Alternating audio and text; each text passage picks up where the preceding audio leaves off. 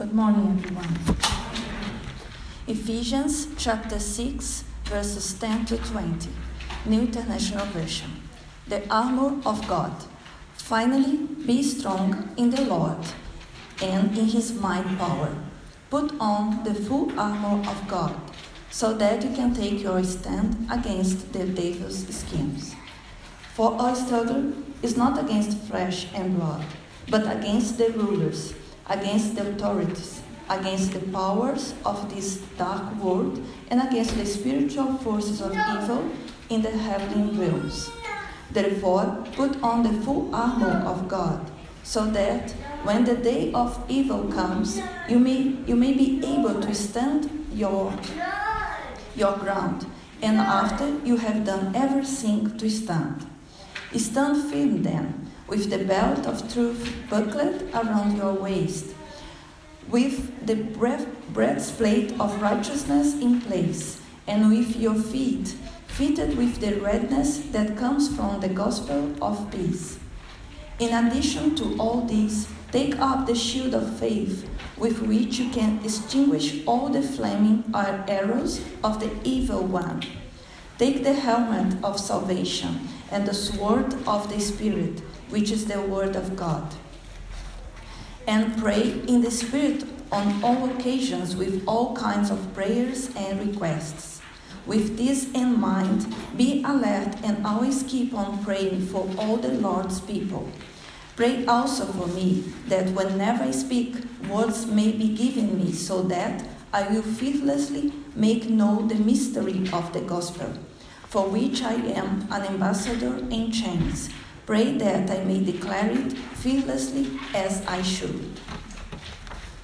Well, it is good to be back with you. And last week was a challenging passage because of the context, and many of you would be aware of the context, but it was a great privilege to be able to delve into that passage yet again and see how my understanding has progressed under God. Today's passage is challenging for a different point of view. Paul manages to pack a lot into a short space, and that's the case in this passage as well. The theme that Megan has set for the passage is living fearlessly, and that's a pretty good summary of this passage. I want to refer pretty closely to the passage, so if you have your Bibles or you have your iPad or your phone or whatever it is that you might use, I'd like you to follow along with me as we try to make our way through fairly quickly through this passage. Paul is concluding this letter, he's drawing things to a conclusion, and his opening statement, I just wanted to spend a little bit of time unpacking this, because it seems to me sometimes these opening statements we sort of gloss over them. But notice what Paul actually is saying. Finally, be strong in the Lord and in his mighty power. And I just wanted to pause there a minute. And I'll be making the same point a little bit later when Paul starts talking about prayer. One of the ways in which we tend to live in our humanity is we live independently. We value independence. We love to be sufficient, capable for everything that comes in life. Isn't that true? Our whole culture celebrates this independence, this self-sufficiency, this self-actualisation. Last week, you might remember that the passage begins, I'll ask you, because I do like involvement. How does that passage in chapter 5 begin? Be not imitators. No. How does it begin? Oh, this is a memory test, isn't it? Oh, it's like being back at school. Be subject to one another. Thank you. Be subject to one another. And I'm not sure about you, but I think for most people there tends to be a little bit of a reaction straight away. Be subject to one another. Be subject. Well, what's Paul driving at? And what's he driving at here in this whole passage that we're dealing with today? You might recall that last week I made reference back to the creation story, to the opening of Genesis, as context within which to begin to look at Ephesians. I'll ask it a different way. What went wrong? What went wrong in that opening story? What went wrong? Not a rhetorical question. Think about it. What went wrong? Genesis chapter 3. We disobeyed. Sorry? People disobeyed. Yeah, they disobeyed. Instead of trusting God, there is a rebellion. There's a statement of autonomy. I will trust my own judgment. I will do what I think is right. I will not trust you, God. Unfortunately, that drive to autonomy also infects our human relationships. It's, I'm right, I'll go my own way, I'll make my own judgments, and of course that leads to conflict, oh so often, in all sorts of relationships, including the relationships within family, and that was the context of last week. But notice that it begins with a break in the relationship, the trusting relationship between our Maker and ourselves. We want to live autonomously. We want to do our own thing. We trust our own judgment about what's right and what's best. We prize being sufficient to live our lives however we want, to meet every challenge. Occasionally we strike a few challenges that are too big for us, but by and large we try to get through on our own, don't we? That's the story of humanity. Notice how Paul begins here. Be strong in the Lord. It's not just get a few tools from God so that we can live life using these tools but doing it our way. It's being strong in the Lord. It's a relational statement. Be strong in the Lord in terms of that relationship of drawing upon the Lord, upon God. Be close to God. Be in step with God. Be drawing from Him continually. He's available to you. He wants to be in this intimate relationship with us in the midst of life. We were never intended to just live autonomously and independently. And God desires that relationship with us, of walking with us. Remember the story in the garden? God comes, however you read it, God comes in the cool of the evening to spend time with the first humans. So we're continually being invited back into this space. And so it is here. The context is quite specific. Put on the full armour of God so that you can take your stand against the devil's schemes. Now, I know some Christians are not sure about the idea of a personal devil. I'm going to leave that topic largely alone. Suffice to say, I've had a few experiences of life and I've had some testimonies from people, particularly a friend, Ken, who spent time in prison, and while in prison had some very dark experiences, and then I won't go into detail, but experienced the light of Christ coming into his cell. And he found Christ, he found faith in the midst of that dark situation of being oppressed by the presence of evil. So for me, I'm going to make the assumption that the devil is a real personal entity, and interpret the passage that way. For our struggle is not against flesh and blood, but against rulers, against authorities, against powers of this dark world, and against spiritual forces of evil in the heavenly realms. Why would Paul emphasise this? Our struggle is not against flesh and blood. I'll elaborate on this a little bit more in a moment. We are apt to see the primary enemy as other human beings. And that can lead to very negative interactions with other human beings. And I think Paul is inviting us to realise that there is something that lies behind the wrong and the evil that we see in this world, and to recognise the real enemy, the real source, and tackle that rather than being aggressive. Seeing other human beings as being the primary source of all that's wrong. And when he talks about our feet being shod with the peace of the gospel in a few minutes, you'll see the importance of this.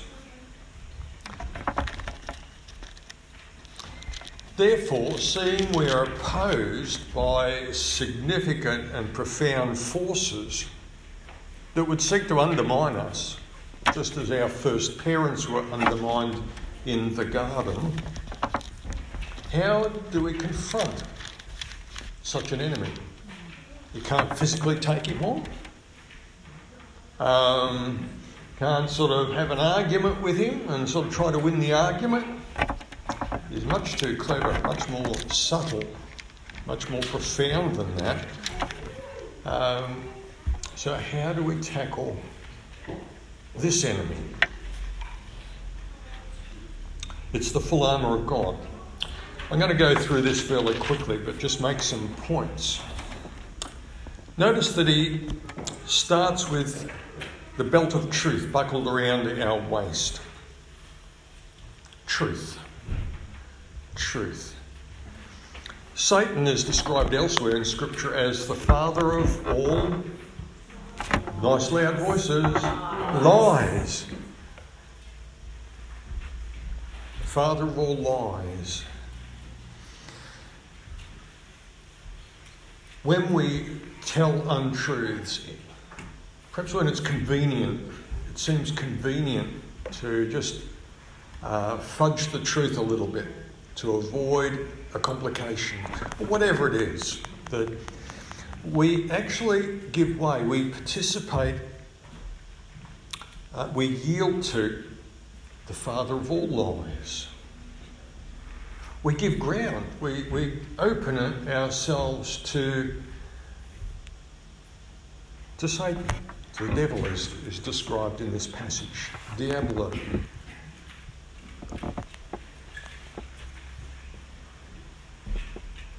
Not a good move. Would you agree? Not a good move to give way to our enemy, give ground unwittingly by beginning to tell an untruth, to avoid a situation, to gain an advantage in a situation. We're actually the big losers at that point. We need to be people of the truth. When we're people of the truth, then we are people of God. There are, say, occasionally marginal issues. Take, for instance, World War II, the Nazis and Dutch people like Corrie ten Boom's family hiding Jews and having to tell untruths. There are issues sometimes like that where an ethical priority means that we hide the truth for a greater good. We need to be very careful around those, but they do exist. But by and large in our lives, we need to be people of truth. Even if it sometimes costs us, it would be to our advantage if the truth was not proclaimed. We need to be people of truth and not give way. We have the breastplate of righteousness.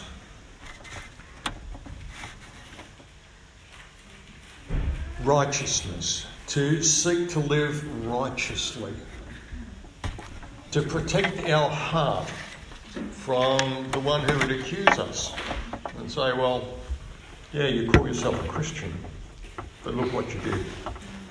Look what you said. Look at that attitude that you had. We need to seek to live righteously, but living righteously involves us keeping in step with the Spirit. It's not just us summoning the strength to do it. To live righteously requires the involvement of the Spirit of Christ in our lives. So it is yielding our lives each day to Christ, to His Spirit, to keep in step, not to frustrate and grieve the Spirit. Living dependently, not independently. It's a hard lesson to learn. I'm still trying to learn it. I've got a few years at least on some of you. Living dependently, not independently, when our whole human nature tends to want to live independently. Relearning how to live, yielding ourselves to Christ. And I think the other thing in terms of righteousness is just keeping short accounts. 1 John chapter 1. We do mess up, don't we? Or is it just me? I certainly do. I think one or two of you might too. Keeping short accounts so that we don't have a conscience that's accusing us. And we know that we're right with God. Our heart is protected. Satan can't get in and sort of make accusations. He's got no ground to stand on. Breastplate of righteousness. What else do we have here? We have feet fitted with the readiness of the gospel that comes from the gospel of peace. Paul elsewhere in Corinthians talks about our ministry being the ministry of reconciliation. Christians are always about peace, the gospel of peace, about reconciliation. And it needs to work out in our lives. We can't sort of be people who, in one segment of our life, are adversaries. We're fighting fights, and then suddenly we want to speak about the gospel with people, so we become all peace-loving all of a sudden. Like a bit schizophrenic. It doesn't work. The nature of our life needs to reflect the gospel. It's a gospel of peace. Now, people are Christians on the right and Christians on the left, if you know what I'm referring to, the progressives and the reactionaries. I fear sometimes both get this wrong. I feel they both get this wrong too often. We need to understand that it is the gospel of peace. We come with a message that God wants peace with us and has done everything. Remember communion this morning? God has done everything to open the way to reconcile us to Himself. He's given His very best, His eternal beloved Son, that we might be at peace with Him. His whole desire is towards us, not because He has to, but because He wants to. He's driven by this desire for peace with us. And this is the message that we bring. This is the message that's offered to each one of us this morning. It's a message. God wants peace. He's opened the way. It's a ministry of reconciliation. So our actions, our life, our movement needs to be reflective of this gospel of peace. In addition to all of this, take up the shield of faith with which you extinguish all the flaming arrows of the evil one. Faith. Trust in God. Not just a bit of theology. Theology is useful, but something deeper than theology. And that's essential trust in the nature of God. That He is for us, that He is with us, that he can be counted on, that he listens to our prayers, that he's already thought about us before we pray, that he has a way forward for us because he has opened the way in Christ, that he is interested in all the details of our life. When things go wrong, when things go drastically wrong, the faith that God is still there and is still at work in our lives. Faith, the faith which extinguishes those flaming arrows of doubt, those insinuations, does God really care? When this accident's happened and it's caused such great loss, when this illness suddenly comes, whatever it is that happens in our life, when this suddenly comes to us, trust in God, in his goodness, his presence, in his essential nature and his attitude towards us, that faith that holds us and extinguishes those flaming arrows of doubt.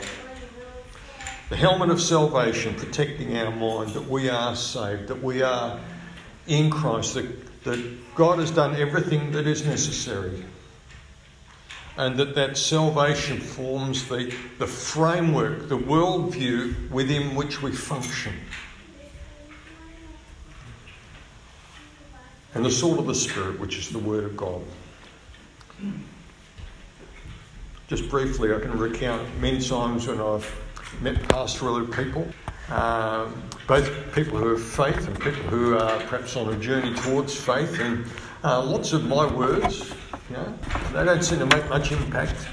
But then you bring them to God's Word, and then it makes a real difference. Someone who's going through tragedy in their life, illness, whatever it is, you go to a passage that speaks about the care of God, and those words make a profound difference.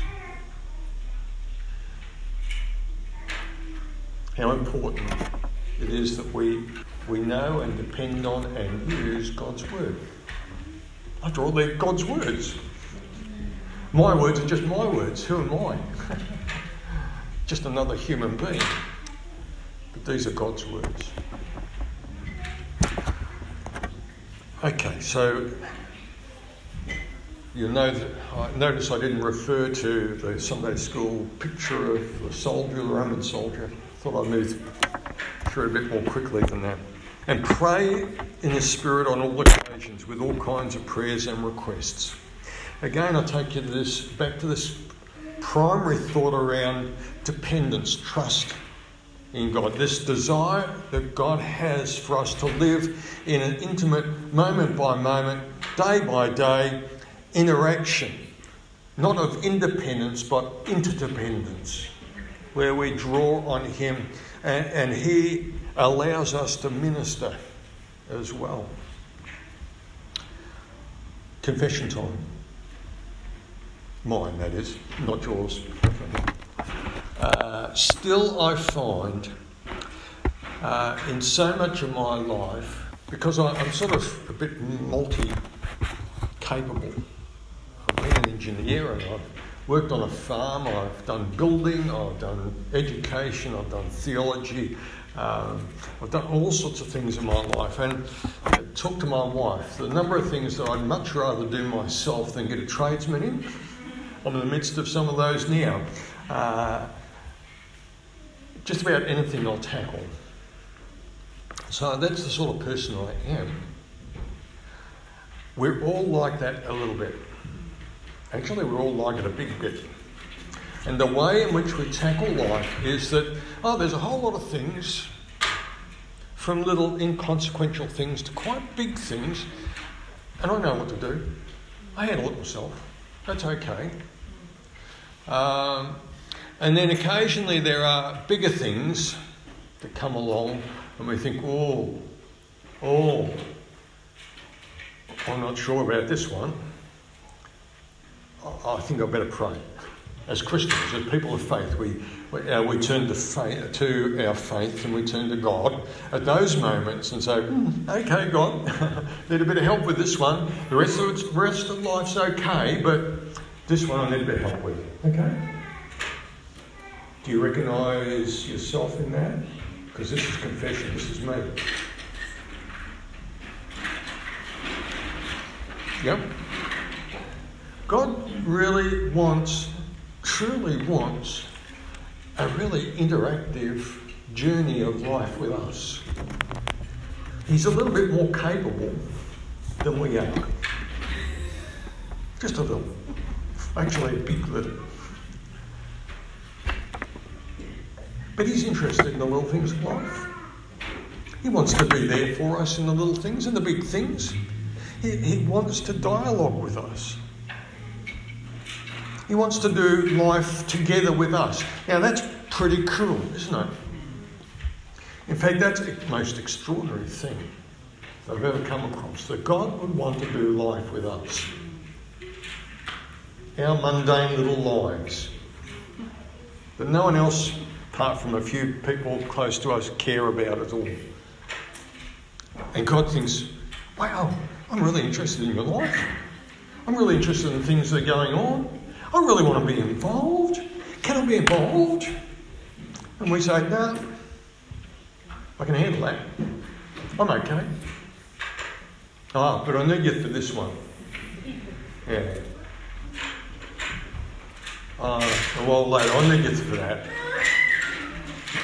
I think I should need you for that. I think I can probably handle it, but, because I'm a Christian, I'm a person of faith, and perhaps I should pray about that one. Because Christians pray, so I should. So what should I pray about? And God all the time is saying, you don't have to do life that way. I've got a fun way of doing life with you. Why don't you come on board? I'm taking it that Paul is saying that because he's saying, pray on all occasions with all kinds of prayers and requests. Just make prayer, not how we make prayer a big deal. Just talk to me as the day's going on. What do you think about this, Lord? This is pretty cool. Converse with him, pray with him, have all sorts of requests just in the course of our day. Pray in the Spirit, does that mean pray in tongues? I'm not sure. Perhaps if it was Pentecostal war, I might say that. But I think it is just being in step with the Spirit, being aware of God, just inviting God into, even ask him, what should I pray about in this circumstance? I'm talking to this person. You're not actually praying out loud. It's going back in the back of your mind and saying, I'm talking to this person. What should I pray about? And then you pray. In the quiet of your own mind. And you're sitting with someone having coffee. Oh, bless this person. Meet their need, whatever it is. And sometimes even ask, can I pray for you? Done this plenty of times. People are people of faith. Can I pray for you? Oh, a bit surprised? Sure. Okay. I've had very few people refuse. And just pray for them. Simple prayer. Allow God to be the companion in your life. Why do life effectively, largely on your own, when God can be involved in every dimension of your life all the time? Notice again, for Paul, this focus on the gospel, the mystery of the gospel, an ambassador in chains. The gospel is the most amazing and wonderful thing. That God cares for we little insignificant humans scurrying around on this tiny planet, that God cares about us so much, matters so profoundly to him, that Easter was the consequence. What amazing good news Easter is.